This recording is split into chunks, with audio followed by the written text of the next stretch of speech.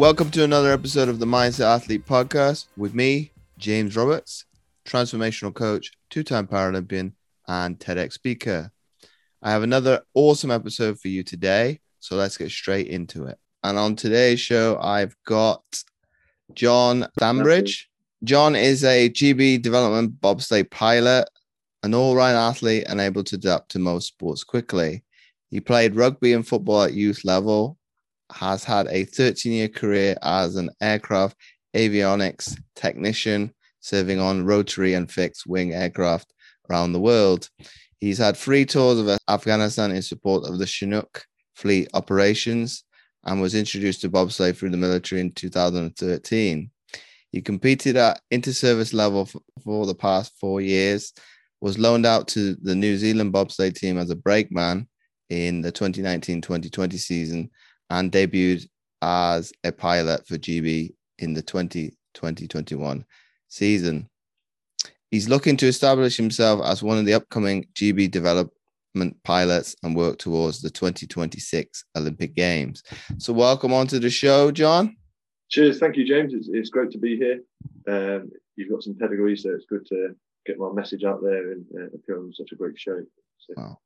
Well, as I said to you before we started recording, I said I was going to make a mistake and I didn't. So obviously it's there's I'll be honest with people, because I was going to edit the way I did do a few mistakes, but that obviously is part and parcel of podcasts. And I think it very exemplifies what sport is. We refine, we tweak, and ultimately improve. I would like to say in the past, I would use the word fix. To be able to ultimately have a better performance. So that being said, then, John, with you being an all-round sportsman and doing football and rugby at a younger age, were there any other sports on the periphery as well? Not. I did a little bit of track. Your club sort of school level, attending the sports days, that sort of thing. And I'd usually be one of the quicker guys out of the group.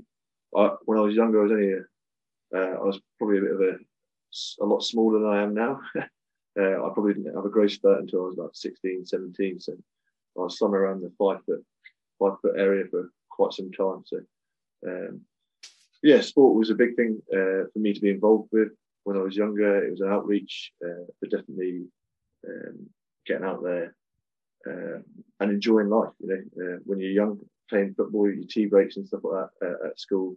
I'll be out kicking the football around, playing with my mates, trying to push the bigger guys out of the way. And I think that's sort of the mentality, trying to do the best I can with what you've got, So.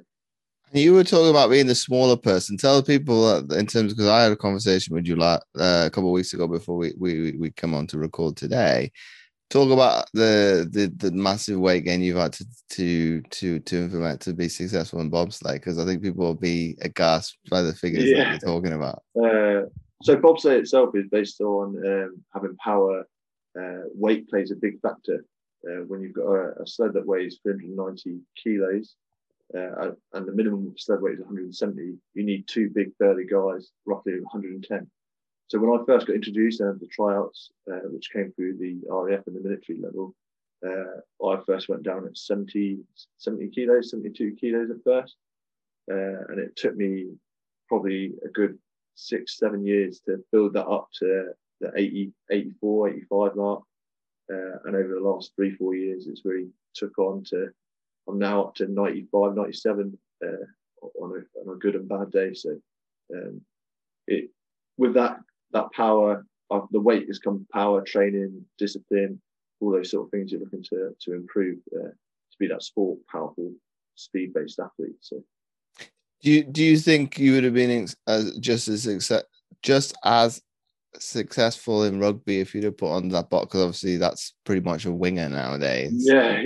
The weight size is a big thing. Yeah, definitely. I think it's just certain sports and military took me away from sporting, and the career that I've gained from that is different, and it's also getting certain opportunities. But I think you need that weight and power to be dominant in a sport. When I did play football and rugby, I was maybe a bit of a whippet. but I'd still put in those big tackles sometimes and challenge those guys to try and make my mark, because people didn't suspect it at times. You've got that little advantage sometimes, but with the weight you can always push through. So. And obviously, I mentioned earlier on an episode that you were obviously attached to a Chinook regiment, and people that are obviously not knowledgeable of helicopters and within American aircraft to start off with. Is that kind of balance between the service personnel quite normal now, more so nowadays, than in terms of having RAF look after what is army equipment? Well, the Chinook is actually an RAF asset, so okay. It's controlled by the RAF. The army, you find a sort of a perception that the army, anytime you see a helicopter or something like that, anything green, it's owned by the army and that sort of control. But it's actually an RAF helicopter that's managed and engineered by us as avionics technicians and aircraft maintenance. So, there is a balance where we do work closely with other services, the Army and Navy, to keep that UK force going. So. I learned something different. I learned something new there, so I appreciate that, John. No, that's all right. To update my my but I guess it's. Do you think it's because of the historical bias of it coming out of the army in the first place, and that shows my history? Maybe a little bit of history buff there, a little bit. Yeah, potentially. You always, yeah. But for me, like whenever I've been out on, say, around civilians and in the public eye and stuff like that, you'll see any other service. If you're not army, you'll get referred to as army. It's a general. Oh, they brought the army out. Like with the COVID situation at the moment, we had people working around in areas providing COVID tests and that sort of stuff. Do you think, John, and because and a lot of people won't know this about my family upbringing, because my mother was a native civilian and my father was in the military himself. Do you think that misconception with COVID testing comes about with them being in the camos of it being predominantly green, so they make that assumption? Yeah, that's true. We all wear that uniform. So I've got a blue uniform that I work day to day. I have a green uniform that I work when we're doing exercises and deployments, and I actually spend most of my time in overalls. So I'll travel to work and then get changed into overalls. I'll be fixing the planes and stuff, and then the perception that army is probably to do with the uniform. Do you think a little bit, and this will show our age a little bit, G.I. Joe, do you think the RAF needs to maybe be in some blue camouflage? I know it won't work. I know it won't, in certain circumstances it wouldn't work, because the whole premise. Like the American Air Force then, so it's probably best to avoid that. Well, for me, it's not so bad, because we were having that conversation a few weeks ago. My grandfather's RAF and my father is US Air Force. So what I did with my don't bark. I got to edit it out. But what I did is obviously make a logo out of making homage to both, well, my father, and obviously on my mother's side, my grandfather, and I'm kind of have a nod to, well, it is both of them are red, white, and blue.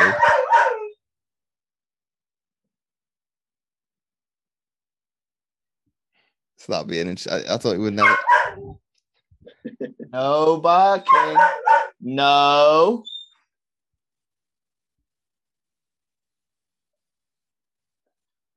There you go. Gonna stop now. But obviously, where am I going to go with that conversation? That's one of those. So our logo that I've made as a homage to all three services. So within the bottom right corner, you've got an infantry soldier, an aircraft, and a navy ship. Because what I was trying to achieve is put a military team together and build on the resources that we've got to show what we can showcase in the sport and how important we are to progress.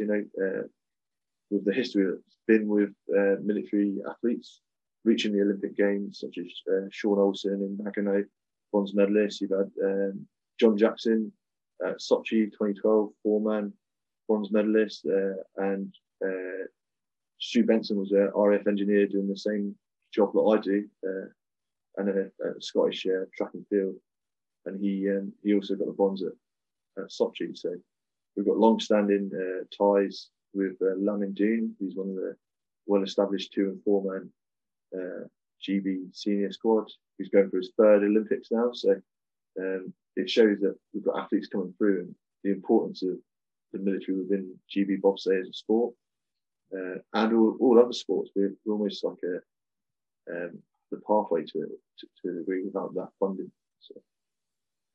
And what is 2026? I know we're 5 years off it, but what? Because as me coming from a summer discipline, obviously it kind of gets overshadowed, doesn't it? Yeah, a little bit. The winter guys kind of forgotten Milan about. Cortina, it should be for 2026. So that'll be over in Italy. Cortina's, the track has been disused for a little while now, so it looks like they're going to restore that and get that back up to scratch. I think it's held the games previously or at some point. So yeah, we were aiming to try and work towards 2022 in Beijing. Looking at the timeline and our experience, we were ambitious, but we're on the right path to heading towards that extra time to establish yourself and really get those results that you need. So the winter games haven't been pushed back then, like the summer games then? Not at the moment. I don't know.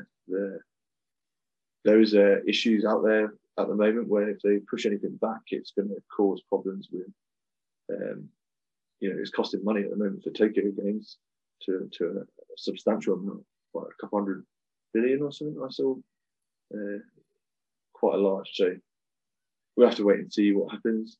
A pushback for me could give us an opportunity,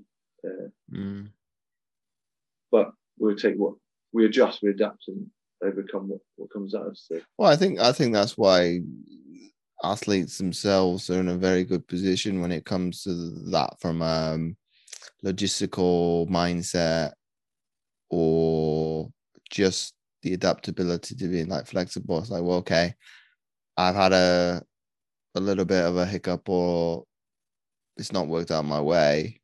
Okay, I'm not going to play the victim.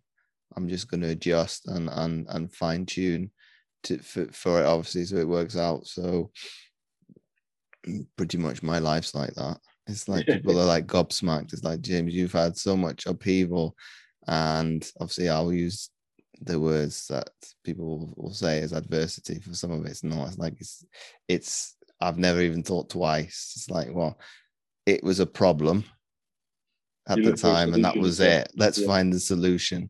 And I think that probably stems from my upbringing and I was trying to think of what actually self-discipline looks like to me, because I gave people like examples of it.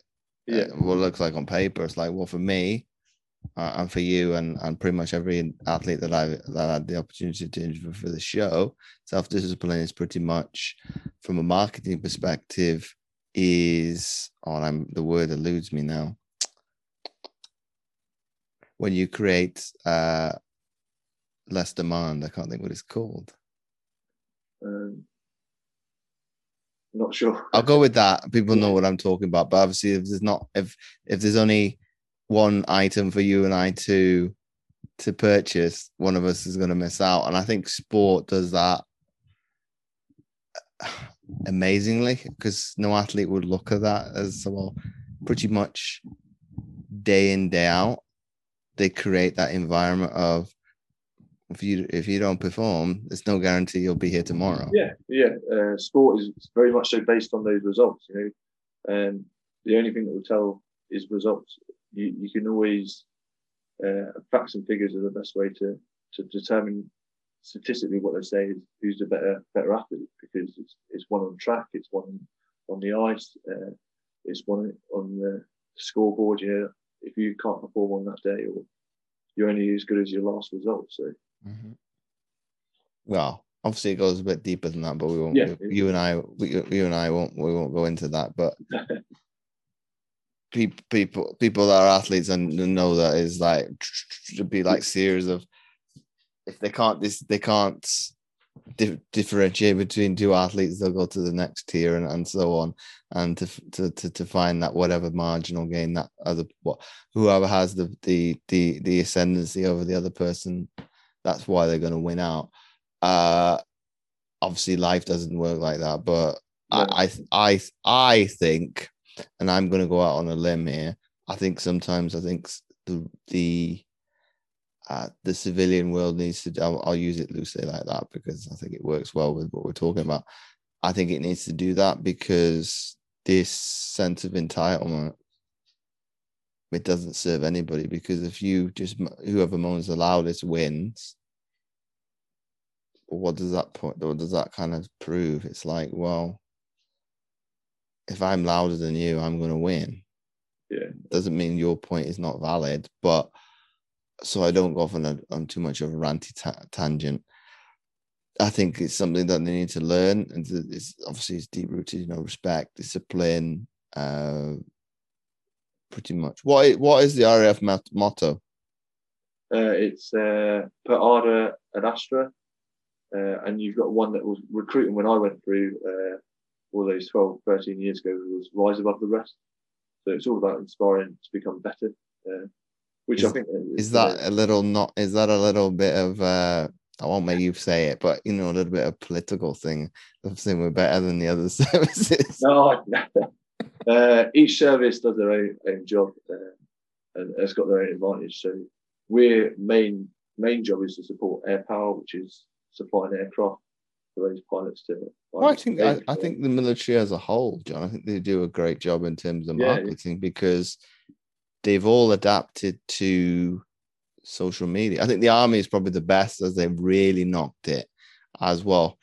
You could go out on the lash until they just drink more, which obviously every service personnel probably does it. But in terms of, you're going to get trolling on social media.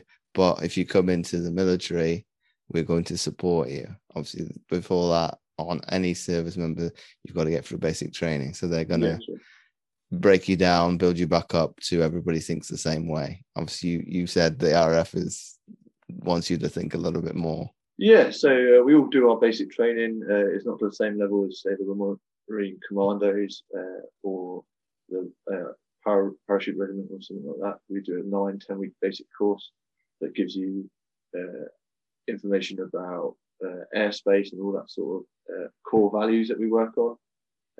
Respect, integrity, service before self, and excellence. That's their sort of discipline sort of guidelines, and what we try to adhere to, like in your everyday, like sort of life to work towards.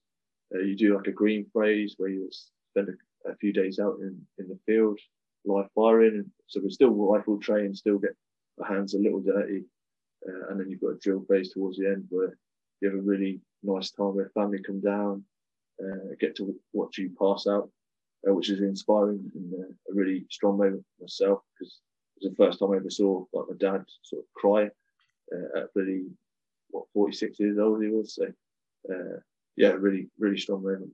You build through that, and it's definitely worth the opportunity.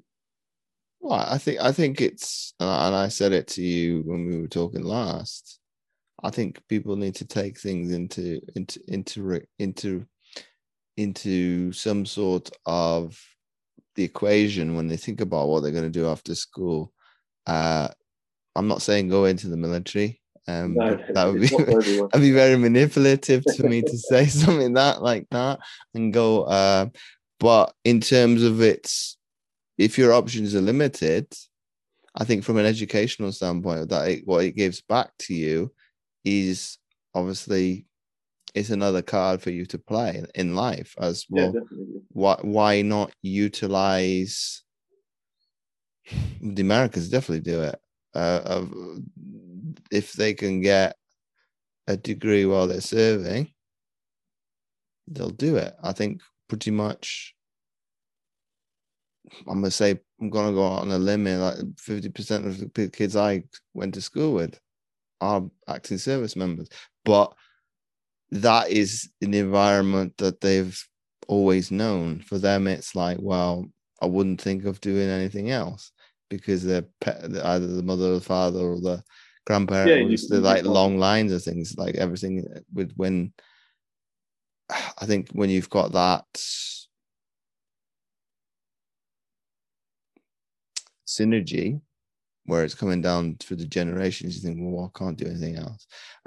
For me, obviously, I had no other choice because of the disability, and I thought it's probably only natural that I obviously got into elite sport, and it's my way to keep that legacy going of family being in well, for king or queen, and ultimately I have a choice a little bit more when it comes to sport. But obviously this episode is not about me, it's about you. How was it to, and I'll use an American term now, be farmed out to another national team? So for me, I saw it as an opportunity to gain that experience. You've always got to look at things as a positive and make the most of what's available to you. So I was offered it through one of John Baines, who was a GB Olympian at Sochi, RF communication specialist, and he got approached by the New Zealand guy. I was one of the top ranking brakemen in the Air Force level, so that's pretty much what you consider as national. So then we spoke about it. He gave me the opportunity, and I helped support the team in North America to compete and over in Europe. We got an 8th overall, I think, in North America. So I was a brakeman with pilot Andy Williams. His experience with the sport itself, engineering-wise, and the sled, I did a lot to help him with that. So he gained that experience. It was definitely getting to know people on the circuit and figure out what everything's about is definitely an advantage when you're stepping into a sport at that level. Was it not weird, obviously, representing a different national team, because it's pretty much commonplace in rugby, the residency rule, and they obviously rock up for the different nationality. It was a little different, but with the way how bobsleigh works and the community is so small and not always having the athletes available for all the interest or support from the governing body, we saw it where Joel Fearon actually went over to the Swiss and stood for them for a season. And you see it occasionally between the German, Austrian, the European teams when they switch over, they live close or nearby. They're not quite making that cut yet. I did take the opportunity. I was offered the same similar role to start my pilot debut for GB earlier, but I'd already set up a commitment to New Zealand. So for me, my word is a lot. I wouldn't turn back on something. You've got to respect what you've chosen, and I'm proud that I did do it and gave the opportunity for New Zealand now to grow in the future, hopefully. So I think that value that you've got, John, is I think it's very much built into the core of every military service, and I think it's a dying art in civilian life, because what you said there. I pretty much live and breathe it. If I've said something, I'm going to honor it, and I don't need to write it in stone. And I think obviously of the generations of past, I think some people, I'm not going to generalize and say everybody, but a small proportion of the population has obviously forgotten about that, because I'm only going back 2 generations, and that's normal. Of whatever you say is, you don't need to spit in your hand and shake on it. It's, I'm going to honor what I say, and I'm going to follow through for it. But I think what you say there is to be exemplar, because pretty much you stuck by your word, you followed through, and obviously when you found time to step aside for the betterment of their national program, you did so. You obviously said to me that it didn't have to be the case, but you felt it right to not be in front of somebody based on just wearing a t-shirt for the sake of it, or being parachuted in just for a performance base. You didn't want to be one of those individuals that's just going there for the tracksuit. No. For me, I want to compete and I want to do well. I know I'll feel a lot better, which I have done this season, competing for Great Britain and proving myself among some of the best in the world by competing internationally in the European Cup. And the development guys as well, we're looking to push up and work towards those senior spots in the future. I can't do that for New Zealand. And the overall goal for any athlete is for me personally, is to make it to the games. But I want to get to that point and compete. The window between now and over in Milan and Cortina 2026 is an achievable timescale to make a real decent mark and get us up to that standard. So if we move obviously to this season, how challenging has it been? To start as a debut season, put a team together, manage, raise funding, sponsorship, all during a global pandemic. It has been a bit of I wouldn't say a nightmare, but it has challenged me immensely. If it wasn't for maybe the experience that I've had as a JNCO or a corporal in the military, I don't think I'll be able to cope. Well, not cope, but I was better prepared than some other people may have been. So it was really difficult. We had to find sponsorship with the national governing body not being funded at the moment after results based from the last Olympics in Pyeongchang. We were almost worked alone to try and find that money. We were looking for £15,000 in sponsorship, and we managed to raise £9,000. Any shortfall was covered by us as individuals, so we had to self contribute to our accommodation, to our food, and a little bit for myself. I actually had to find a way to purchase a van to get us out on season. We covered well over 8,500 miles, I think. Wow. Over a 10-week period. So we ended up doing 5 training weeks and 4 race weeks out of the 5 we originally wanted. And it was really tough. It was absolutely new challenge to me. Approaching businesses, getting into sponsorship is a task in itself. And I've learned immensely how to approach people better. Communication and deal with people is probably the hardest thing. It's when you're in a team environment, you can't always keep everyone happy because you've got to look at the bigger picture, which is to try and push that result, that training. And in a sport where you've only got seconds to get better, each run costing 60, 70 euros each, you'll get maybe 15 in a week, 16 in a week. So you need to make those seconds that you do have really count. So this is the question I thought I'd bring up. But in terms of like the budgeting, in terms of that, like you're talking about 60, 70 euro a run. Yeah. Do you think that brings it more to the fore about you need to grasp every millisecond of this because this is costing money at the end of the day? Yeah, it is important. It's an expensive sport overall. So your typical run down a track is 50 seconds, 50 to 55 seconds, say. And you can only make that mistake. You're going to make mistakes. And yet the best part is the ones that can learn from it and adapt and you can get yourself back on track so it's faster lines. So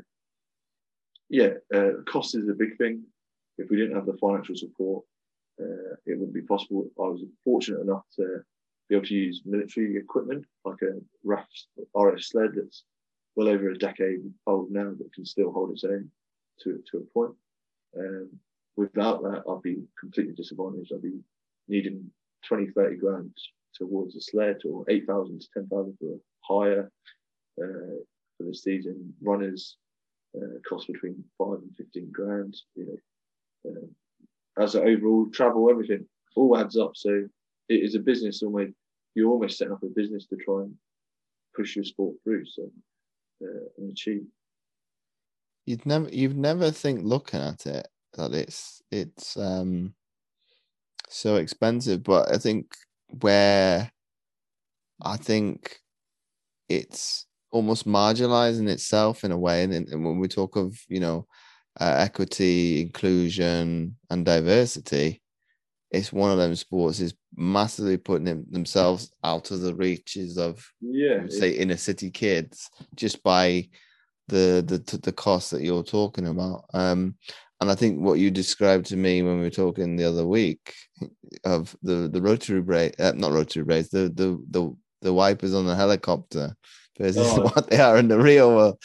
Just because it's a military contract, we can put an extra couple of zeros on it. I'm thinking, well, that's barbaric. Yeah, so you find that with niche sports or something that's there's a reasonable following for bobsleigh, but the amount of technology that goes into it, similar to like UF1, I'd consider it as the Formula One of ice sports, really. You're using carbon fibre, latest materials to get this sled as light as possible, most aerodynamic, to give you those extra marginal gains, which are hundredths of a second, and when you've only got 3 or 4 manufacturers in the world, they have an opportunity to maybe monopolise the costing. So, do you think when it comes to sponsorship, and I might cut this bit out, do you think the companies themselves haven't seen the profitability in the run, as it's still airtime? That you're giving them. Once you get to World Cup level, that's the point where you're over YouTube every single week, every race. You'll be there. You'll have your logo on the side of the sled, your band nearby, and your team kit. So you stand in the winner's box, waiting for the next sled to come down, which makes it exciting. So you're waiting for them to either beat you or go slower. So you got your orders pulled out of the hat. Your first one down, and then it's ranked reverse order. So you'll start 20th, 19th, 18th. So you're always waiting for someone else to beat you. So it's up for them to mess up to a point where you pick up a few spots. That adds the excitement to the team side of it. But there are sponsors in the background, and it's just pushing out the actual size of the sport. It's one of the most watched ones that are on during the Olympics. It's what everyone's trying to look for that crash, I guess, sometimes. But I completely agree. There's more to bobsleigh that sponsorship isn't aware of. Most people speak about Cool Runnings is probably the first in for anything to do with bobsleigh. So we're trying to raise that profile ourselves locally. I know the senior teams have had interviews over ITV, BBC, and that sort of stuff to push it to a higher level. So. Do you think because we've historically, overall, and I'm talking about winter sports as a whole, not been as successful as the summer games, do you think some of that has a sway on some of the bias towards, well, there's no point pumping money into that because it's not going to yield any profitability for us? I think it's more to do with accessibility. When you're talking track and field, individuals can go to a local track and do those sprints, do those runs. There has been an amazing success with the skeleton program for well over 10, 11 years now, where they've won medals throughout for the last 3 Olympic Games. So there is profitability, there is sponsorship, there is results there. The hardest thing is accessibility, where we have to travel abroad. The tracks are only built artificially, apart from one in Switzerland, Stanbridge, and you find them mostly in Europe, North America, and a few in Asia. We haven't got the climate and the costing to facilitate a full-size track. You find that the locals where they do train, Germany, Königsee area, they'll be on that track from the age of 5 years old. So where we're playing football, sports, that sort of thing, they'll send them to the track to do luge and that as kids, as part of the school routine. So it all comes down to what the environment you're in as well. So Do you think we need to shake it up then, sport? Obviously, I'm now retired, so it's a little bit easier for me to kind of make kind of these kind of outlandish comments. But do you think we need to have a shake up of the system to be able to signpost people? So be it, the person is, I'm not going to say mediocre. Say the person isn't doing very well in track and field as a sprinter. Why not try this? And then obviously you've got.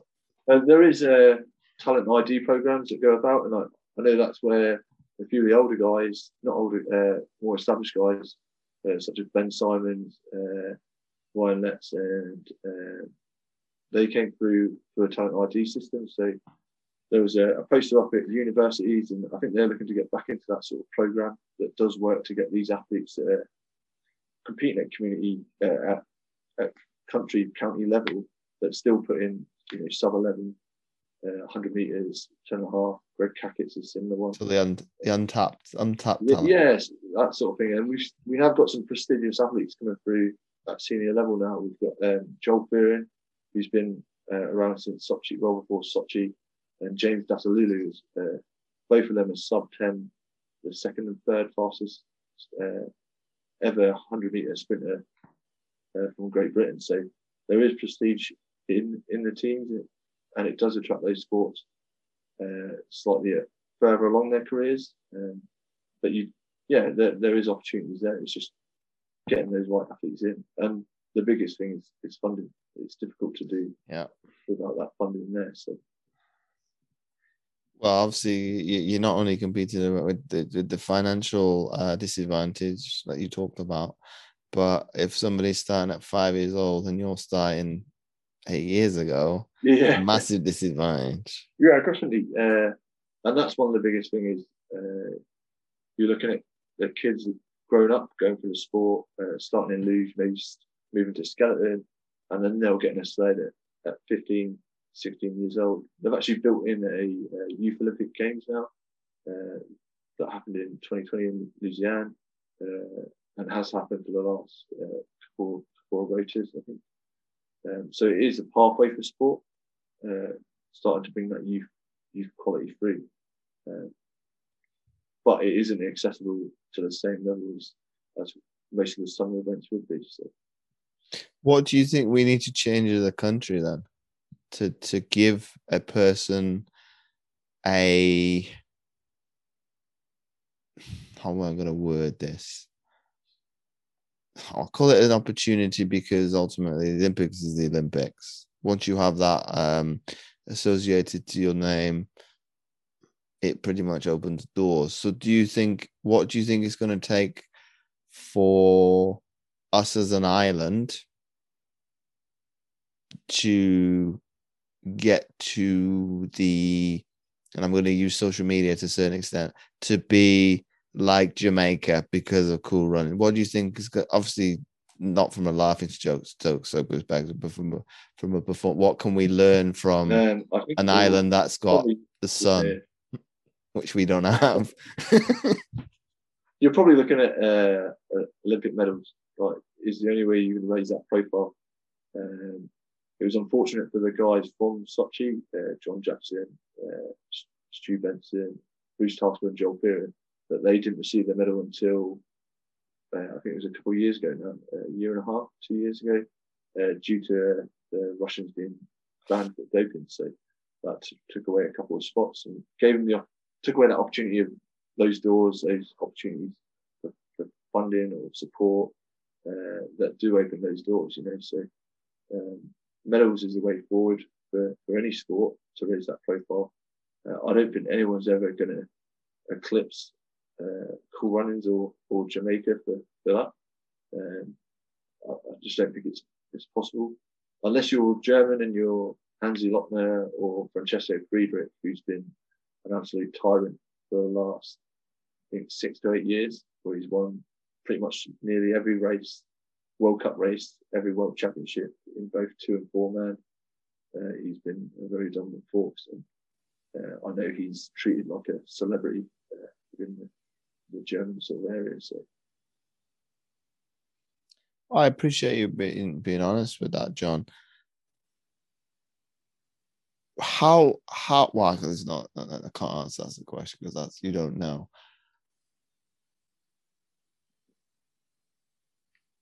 What have kind of contingency plan have you put in for the next 5 years? Should I put it as a question instead? Okay, so for me, it's trying to raise sponsorship. My profile definitely is. The world is such driven by social media now, and having that presence opens those doors to marketing and those opportunities for funding and sponsorship. Work-wise, for me, it's trying to secure elite athlete, which will give me the full-time status, supported by the military to train and focus fully on the sport. So I've got some pathway and some results to get over the next year or so to establish that, and that's my first sort of key goal, as well as this upcoming season we're starting to plan for. So we'd like to eventually step into a 4-man crew. We've only run 2-man at the moment, and that's the natural progression. Become a better pilot, be able to manage better, and really compete. Be able to compete at a World Cup level would be the next step. Get within your push start, bring those down, and you're likely to get better results. And after your World Cup, you're looking at a World Championship, which will run each year. And we need to start competing on those as we progress towards the Olympic year. But being able to even make your games is an achievement in itself. To compete at games is a completely different level. So that's what our overall goal is. And for me, getting the right people around you, working with the right people for your programming, your nutrition.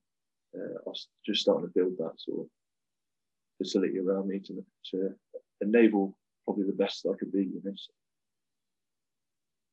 I appreciate sharing some of that insight into that journey, because I know I hate that question, if I was honest. Where do you see yourself in 5 years? So I appreciate I've worded it slightly differently and coined it something else, but that's what it is under the surface. So how competitive is it? Because obviously I had one of your contemporaries in development set up as well. How competitive is it at the development level? Because there's multiple pilots and brakemen. Yeah, it's very competitive. We're all operating at a similar level with different, around a similar amount of experience, really. Like both me and Adam Baird came through the military side of it, representing the services. Whereas Axel, one of the other pilots, came from the GB brakeman. So we raced at World Cup and over the North American European Cup level. And he stepped into the pilot seat a couple of years ago. So we've all got the same opportunity with terms of doing the best we can. It becomes difficult when you're working with different levels of equipment because equipment plays such a big part in the sport. So it's very competitive. And well, 3 doesn't go into 1. That's the difference. No. Whereas I've been inside that environment. I think social media has obviously helped that, because you can see the behind the scenes, that the I'll use the iceberg analogy. What's under the surface is obviously bigger than what's on the top. But obviously, historically, most people have only seen the finished article, so they don't see all the competitive things that have obviously got that person to the start line. So you mentioned Jamaica. They're not probably one of the best sprint nations for no good reason, as it's pretty difficult to get into the national team, period. So, but I think where they are probably head and shoulders above the rest is that opportunity that you talked about. They're like the Germans. Pretty much competing in front of big crowds as teenagers. So Bolt probably he loved that spectacle because it's, well, I'm going to be the showman, and I'm going to put other people out of their comfort zone because I'm going to play up to the hype and have a joke about it. And obviously, you probably could say people that didn't make their Olympic team probably would be good enough to make some of the other national teams. And there's probably no debate for that.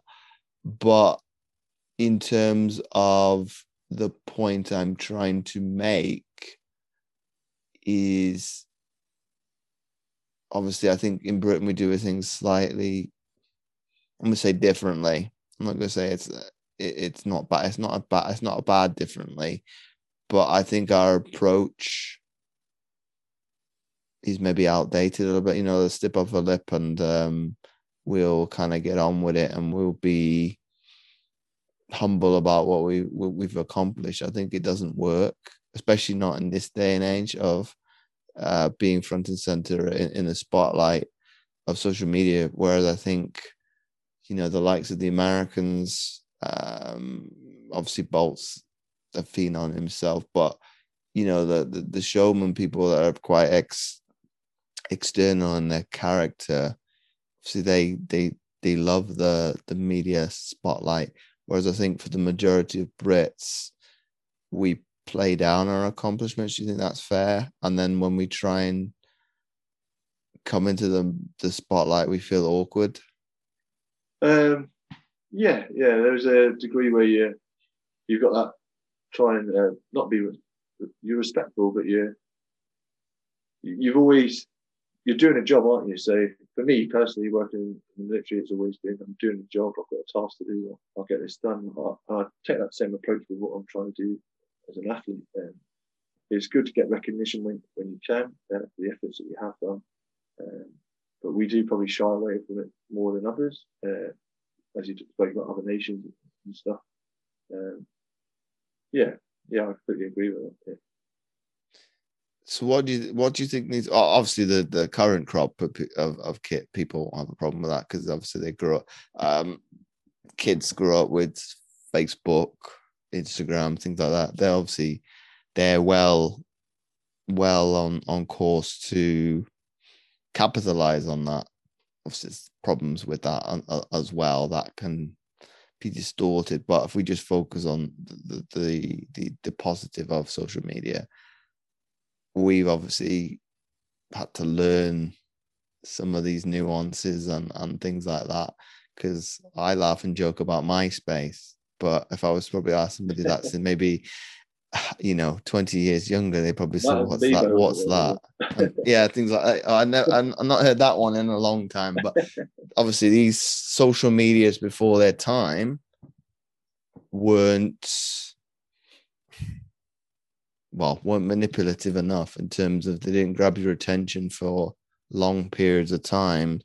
Like obviously, the aforementioned, but it's the same company now. But in terms of gripping people to stay on a platform for minutes, hours at a time, we've obviously got to be able to showcase that. So probably why I think bobsleigh is as popular as it is, like you said, people are waiting for that crash. So they're waiting for that little highlight reel as what I can play. Oh, have you seen this? Over and over again. Obviously, the likelihood of that happening is, I would say, small. You probably say bigger than I think. Yeah, bigger than you think. So you're working in such fine movements when you're steering a sled. So you're traveling at 70, 80 miles an hour, and you're trying to move the sled within a millisecond or whatever, hold that steer ever so slightly longer to give you a slightly different line. And if you don't get it right, or you push it too far the other way, there's always a risk of a crash. Every run, there's a chance that you may crash. It's building that confidence to get yourself out of the hole. So how do you make that? How do you sell that to make that sexy? It's the speed is probably the big thing. You're talking the fastest, one of the fastest 4-man sleds to ever go down was at Whistler in Canada by Lamin Dean, GB pilot. I think it was around 162 kilometers an hour. So around, I think it was around that sort of speed. So that aspect of it is outrageous. You're not propelled by anything but human power and gravity. The other side of it probably is the danger of it. People do crash. People have got ice burns. One of the guys, Nick Gleeson, actually had to have a skin graft where he didn't wear a protective vest during sliding, and it was almost like a third degree burn. It cut right through. So the same as like a motorbike, because the amount of speed you're going, that ice turns to heat very quickly, and it can burn right through. It's the speed, the challenge of it. A lot of people don't understand what goes behind the sport itself. There's a lot of prep that goes in for just those 60 seconds, and that's fun. Checking the sled over each day. I'm doing like a maintenance check, like your MOT with your car, pretty much before and after, to make sure everything's safe, because safety is a really big factor. And we're talking preparation for the runners to get yourself faster. You have to polish them down. When you're doing 4-man drills, loading, you want to get that 4-man team as sufficient and efficiently in the sled as possible. So, there's a lot of preparation into getting yourself there, actually on the ice, before you even start going. So let me ask you a funny thing then. So you're obviously a pilot. You've seen cool run-ins. You've never been in the bathtub practicing them. Never been in the bathtub. Maybe as a joke, right? But never properly. No. You do mind maps and mind runs. We'll do a track walk every day before we slide, and going through that, you have your track notes to look at, and you'll run that through your head. So I'll visualize, which is a key part of being a pilot, is visualizing the track, your steers, how much you want to put in for each corner, where you are, and you only build that up over time. I can relate it to when I first jumped out of a plane doing some parachute training. The first time I jumped out of the plane, I sort of black out a little bit. You're not as aware. And after each jump, each run, you pick up more. Your peripherals open, you see more, things start to slow down, and you can make those adjustments with those steers that you become familiar with. So, my penultimate question to you before we wrap up the episode is, if you had an opportunity to sit down with any athlete, dead or alive, who would that be and why? Oh, I'm not prepared for this.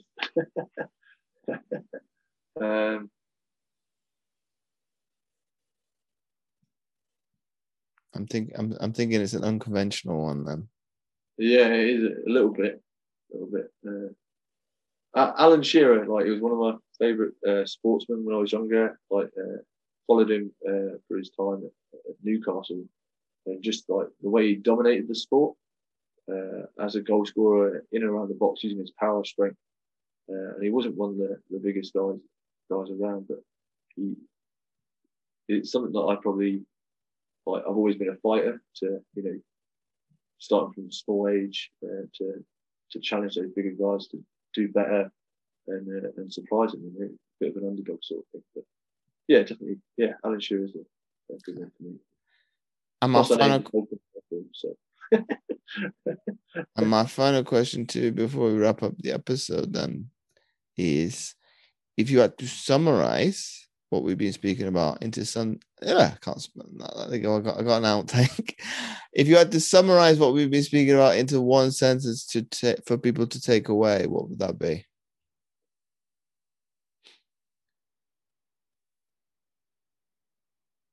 It's when you're challenged with problems, with issues, there's always a way to overcome and adapt to what you want to be or to your goal. If you work hard enough over time, it is possible.